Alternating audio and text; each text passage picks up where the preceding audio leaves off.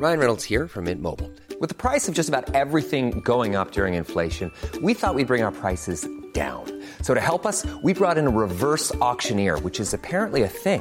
Mint Mobile Unlimited Premium Wireless. How to get 30, 30, bit to get 30, bit to get 20, 20, 20, bit to get 20, 20, bit to get 15, 15, 15, 15, just $15 a month? Sold! Give it a try at mintmobile.com/switch. $45 up front for 3 months plus taxes and fees. Promo rate for new customers for limited time. Unlimited more than 40 gigabytes per month. Slows full terms at mintmobile.com. Ready to pop the question and take advantage of 30% off? The jewelers at BlueNile.com have got sparkle down to a science with beautiful lab-grown diamonds worthy of your most brilliant moments. Their lab-grown diamonds are independently graded and guaranteed identical to natural diamonds. And they're ready to ship to your door. Go to BlueNile.com to get 30% off select lab-grown diamonds. That's BlueNile.com for 30% off lab-grown diamonds. BlueNile.com.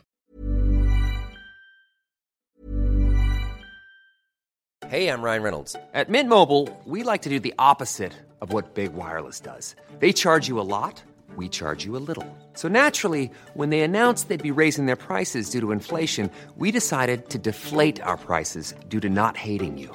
That's right. We're cutting the price of Mint Unlimited from $30 a month to just $15 a month.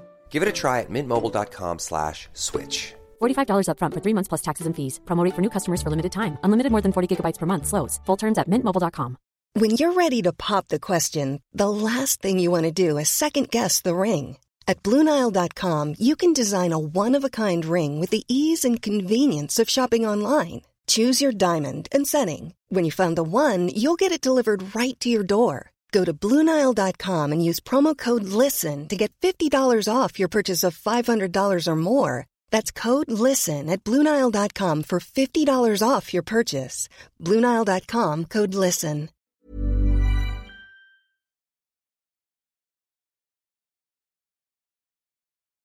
Thank you for downloading the Talk Politics podcast. This week I am joined for the entire show by Gloria De Piero, former Labour MP for Ashfield. Talk Radio. Alexis Conran on Talk Radio with The Times and The Sunday Times. Know your times. We are joined on the line by Conservative MP and Vice Chair of the Conservative Party, Andrew Bowie. Welcome to the show and thank you for giving us your time. No, good morning. Good morning. I need to draw your attention to a follow-up article by the Insight team in the Sunday Times. This refers to the claims that were, well, actually the facts that were revealed last week about the Prime Minister missing 5 Cobra meetings and attending his first Cobra meeting on March the 2nd after there'd been Cobra meetings throughout February and in January. Number 10 have come out trying to explain his absence and saying that it's not unusual. Prime Ministers have not been present in all Cobra meetings. But in the rebuttal from the Insight team, we kind of understand that that's not true. A Cobra meeting is only called for a national emergency. And if the Prime Minister is available and in London, then he should be attending. What is your view on that? Should the Prime Minister have been there at those 5 meetings? Well, look, I mean, this was dealt with, I think it was last Sunday. The number 10 outlined its rebuttal to the Sunday Times Insight article and made clear as to why the Prime Minister didn't attend those meetings. And in fact, it was entirely normal for the relevant Secretary of State to be chairing the Cobra meeting. Cobra, of course, just stands for Cabinet Office Briefing Room A. And yes, the meetings are only ever called there if there is an emergency or there is important matters to be discussed relating to national security or otherwise. But it's entirely normal for the Secretary of State responsible for whatever department's in the lead to be chairing that meeting. The Prime Minister is kept informed through briefings and updates every minute of every day. And it's entirely possible that the Prime Minister had entirely more important things on than what was being discussed in the meeting, and would be kept up to date and kept informed of any decisions or discussions or information that's actually brought up at the meeting. And of course, ultimately, the Prime Minister is always the one that's in charge in taking the decision. I was going to ask you about a James Forsyth column in The Spectator, where he says, he's quoting a minister who tells him that 2/3 of the Cabinet favour a significant easing of the lockdown at the next review in under 3 weeks' time. Do you recognise those figures? Well, I mean, obviously James Forsyth seems to have better sources within the Cabinet than I do. I'm not privy, and neither is anybody else really, unless you're around the table, to discussions that go on in the Cabinet room. It's obviously for government, for Cabinet to decide how we end this lockdown, how we move to the next stage in terms of fighting coronavirus, getting the economy back up and running again, getting people back to work. But I don't think it's helpful at this stage for us to be throwing around supposition and sort of trying to second guess the decisions that might be coming down the line. As I keep saying, and I'm afraid it's going to sound incredibly boring, what we need to be doing right now is still focusing on making sure this lockdown continues and making sure that the people adhere to the guidelines that we've set out. There will be discussions, of course, going on in government about how and when we move to the next phase and how and when we end the lockdown. But, that's not for we just need to be focused on making sure the lockdown does continue. Talk Radio.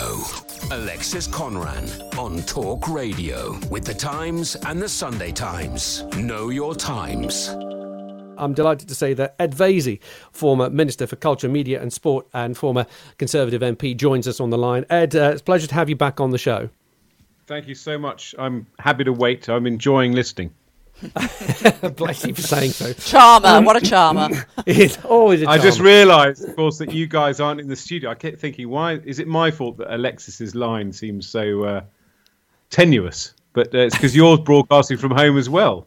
We're spread all over the country, Ed. The new broadcasting, very, very strange not to be in the studio looking at people, and it makes a huge difference. But anyway, we persevere.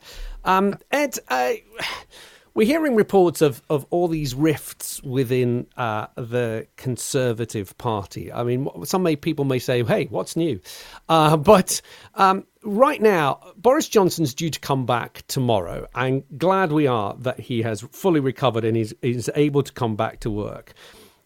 How much discontent is he going to be dealing with tomorrow morning? Is there really a faction of the Conservative Party, as we're led to believe, that are demanding the lockdown be lifted because they're inundated with letters from SMEs and businesses saying, look, this cannot carry on for much longer. We are struggling here. You've got to lift the lockdown. So I talked to quite a few government ministers and MPs, partly because obviously I'm suffering acute withdrawal symptoms, having stopped being an MP in December. I don't think there is a split per se. In fact, certainly I think at the top of government, it's actually quite harmonious. I think the quad, as it were, of Dominic Raab and Michael Gove and Rishi Sunak and Matt Hancock is working pretty well. So I don't think there's this kind of split between people who want lockdown to continue and people who want it to end, although I do think people's perspectives are influenced by their jobs. So Matt Hancock's probably more pro-lockdown because he's coming from how do I make sure the NHS is working, and others like Michael Gove are more pro-easing the lockdown because they're looking from a more business perspective. But I think that clearly lockdown is going to be the issue now. For the next week or so, backbench MPs, perfectly entitled to do so, are going to say, look, is this really sensible not to have a strategy? There have been some pretty strong comments. I mean, to have a Tory MP endorse the SNP for Nicola Sturgeon for coming out with a plan to end lockdown is pretty strong stuff. But I have a lot of sympathy with them. I think the government does need to come out with a programme of how it's going to end lockdown. I don't think what Andrew Bowie was saying earlier about we can't discuss easing lockdown because we don't want to send mixed messages is the right approach. I think people need hope. They're going to see France and Spain easing lockdown in the middle of May, and people are going to ask what's happening with us. Talk Radio. Alexis Conran on Talk Radio with the Times and the Sunday Times. Know your times. Our next guest, Bridget Phillipson, Shadow Chief Secretary to the Treasury. Morning, Bridget. Good morning.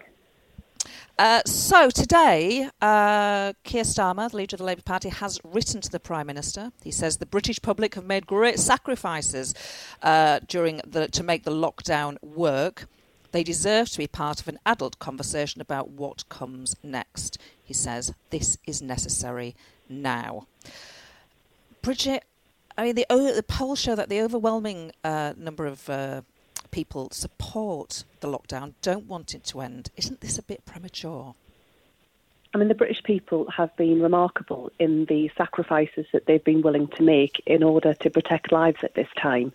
But the lockdown won't last forever. We know that there will have to be a return to life as normal. It won't go back to how it was before. There will have to be careful consideration around what that will involve. But I think if we are to maintain public support for the necessary measures the government has taken, then I think we need to have a conversation around the action that will be necessary in order for us to come through this, and for the government to plan, for example, around testing. We know that testing isn't working well at the moment, but large-scale community testing is likely to be a part of any exit strategy. So we need to make sure the government have got the resources they need in the right areas so that we can emerge from this as a country. And, of course, your brief is an economic one.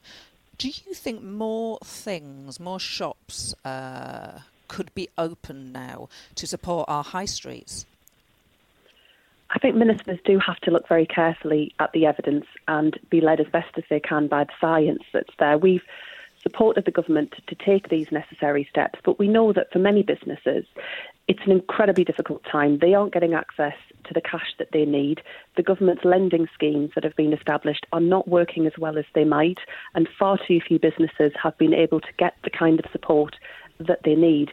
We've also seen lots of workers who've had to be furloughed, but unfortunately some workers fall outside of those schemes, and it's an incredibly challenging time. But I don't believe it should be a trade-off between the health of our nation and the economy. But if we're to prevent a much longer and deeper recession, then the government will need to continue to look at the measures it will need to take if we are to emerge from this and in planning for the exit strategy. If you were in charge of the Treasury right now, would you say to companies that are based in tax havens right now, UK tax havens, some of them, would you say to them, I'm sorry, but you can't partake in taking money out of a purse that you don't contribute to? A simple yes or no might be easier for the listeners to understand on this one. Well, we wouldn't have designed the schemes in the way the government has designed the schemes, and other countries have taken measures to make sure that doesn't happen. So yes, absolutely, a Labour government would have looked very carefully and differently at the choices that need to be made. But at a time of national crisis, we did support the government to put in place action to protect workers and to keep businesses afloat.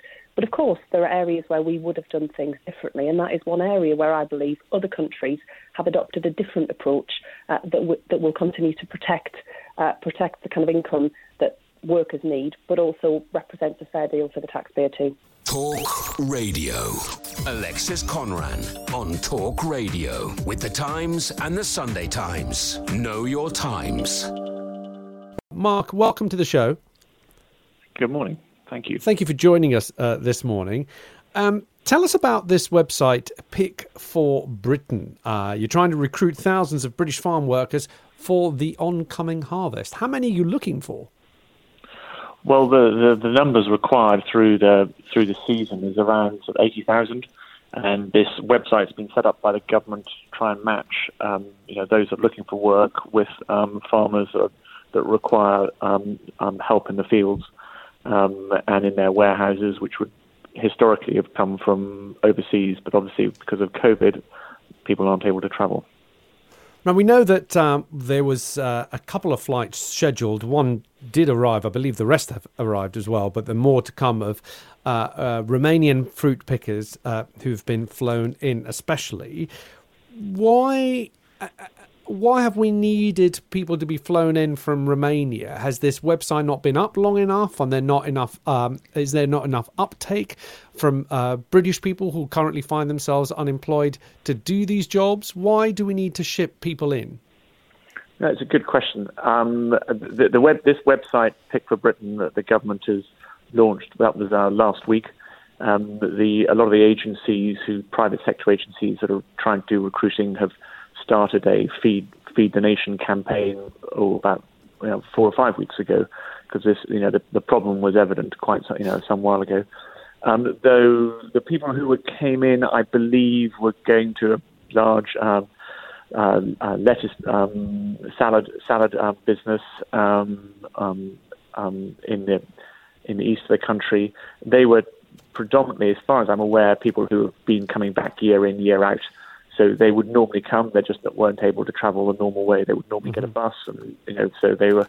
They come every year to do the job.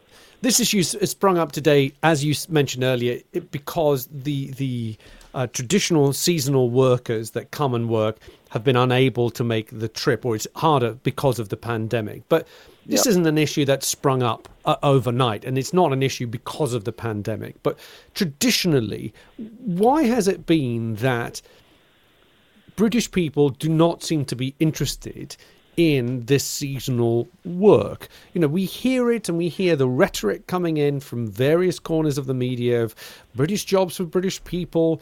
We hear it very much about the NHS. We want to train our own doctors and nurses and not rely so much on labour coming in from whether it is the EU or outside the EU. We keep hearing that all the time.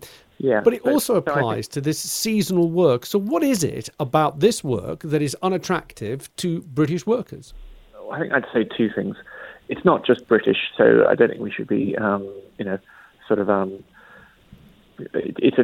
a global thing. If you look at any first world country, whether it's America, whether it's Americans don't pick their own fruit and veg. It's typically migrant labor from Mexico. If you go to southern Spain, it'll be North Africa.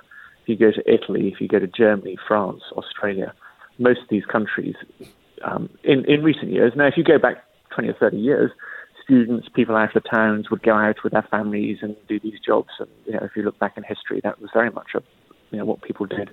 But in recent years, pretty much you go to any first world country, and that's the evidence you'll see. This shortage of labour through this because of COVID is being replicated across Europe. I read a fascinating article in the Wall Street Journal this week. France are looking for, the Minister of Agriculture, 200,000 people they require.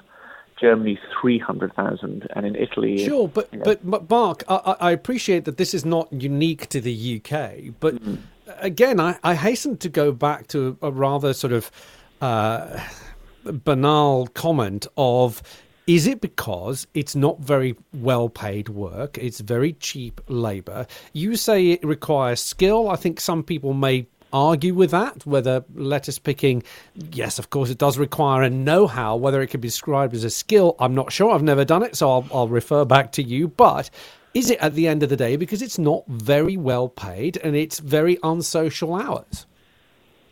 Well, I think it's a combination. I mean, if you look back to, prior to going into COVID-19, you ask about these type of jobs. We in this country we had pretty full employment, so people will choose what they want to do. It is hard work. Definitely. Yeah. There's no question about it. Long hours. They work very hard, and it depends what you're benchmarking against as to whether it's deemed to be whether or not £8-9 an hour is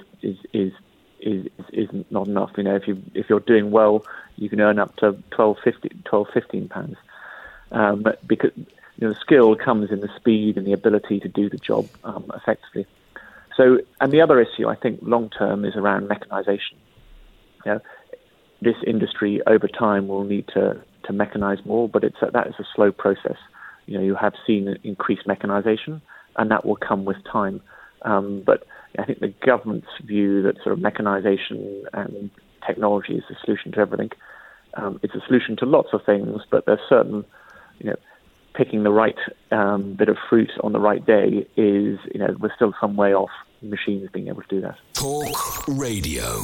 Alexis Conran on Talk Radio with the Times and the Sunday Times. Know your times. I have Gloria De Piero, former Labour MP. And we are joined on the line by Alistair Smith, who's editor at The Stage, publication covering theatre and the performing arts. Alistair, welcome to the show. Good afternoon. I can imagine, and I can't imagine, I know from friends who are in the theatre that the performing arts world and the theatres are taking an absolute battering at the moment. Tell us a little bit more about what's going on, and then we can also perhaps talk about some of the initiatives to raise money that are being planned at the moment. Absolutely. Well, I mean, as I'm sure you know, and most people know, theatres closed on March the 16th. That was shortly after the speech that Boris Johnson gave, advising people not to go to theatres, restaurants, and bars. The theatre industry took a sort of a unilateral decision to shut everything after that advice, and all theatres have remained closed since. And that obviously is going to carry on for the foreseeable future, which means that anyone who works in theatre has either been furloughed, a large proportion of the industry has been furloughed, or are trying to either screen and stream online shows that have been created before, sometimes for free, sometimes as sort of charity initiatives to raise money, either for the NHS or for the industry itself, or they're trying to create new work in extremely difficult circumstances. I mean, I think the thing that's worth saying is, obviously, while theatre has been very badly hit, I think everyone within the industry understands that it's by no means the only sector that's been extremely badly hit. I think there are three phases to this for theatre. The first was just about survival. The second has been about trying to carry on creating work during the lockdown, and then the third is how does it return to some form of normality? How does it open up again? And I think people are just starting to think about the third one, because especially that first one of survival has been so difficult and carries on being difficult. So I think the problem at the moment is that nobody knows when. Even with social distancing measures, theatres might be able to open up. So, people are talking about what might happen, whether you could shift smaller shows into bigger theatres and play at reduced capacities. But of course, the problem is, theatre's expensive to run, and a lot of shows would, say you had to reduce to 50% capacity. You couldn't afford to run that show at 50% capacity. You wouldn't be bringing in enough money to even pay for the building, possibly. Exactly. And I think just even if you get beyond that, especially in somewhere like the West End, there are issues around things like toilets and bars and foyers. So it's not just about the auditorium, and then backstage as well. Often the backstage conditions are quite cramped. So are actors going to be able to, same number of actors going to be able to share a small dressing room? I think it's probably unlikely. So it's absolutely, people are thinking about it and will need to come up with inventive solutions. But I don't think it's going to be straightforward. And I think it's going to take a little bit of time to work out. It's not like football, where the main income stream would be from TV. Well, yeah, you could still get money in if you televise it in an empty stadium. Thank you for downloading this podcast. A reminder, you can listen to Talk Politics live every Sunday between 10 and 1 p.m.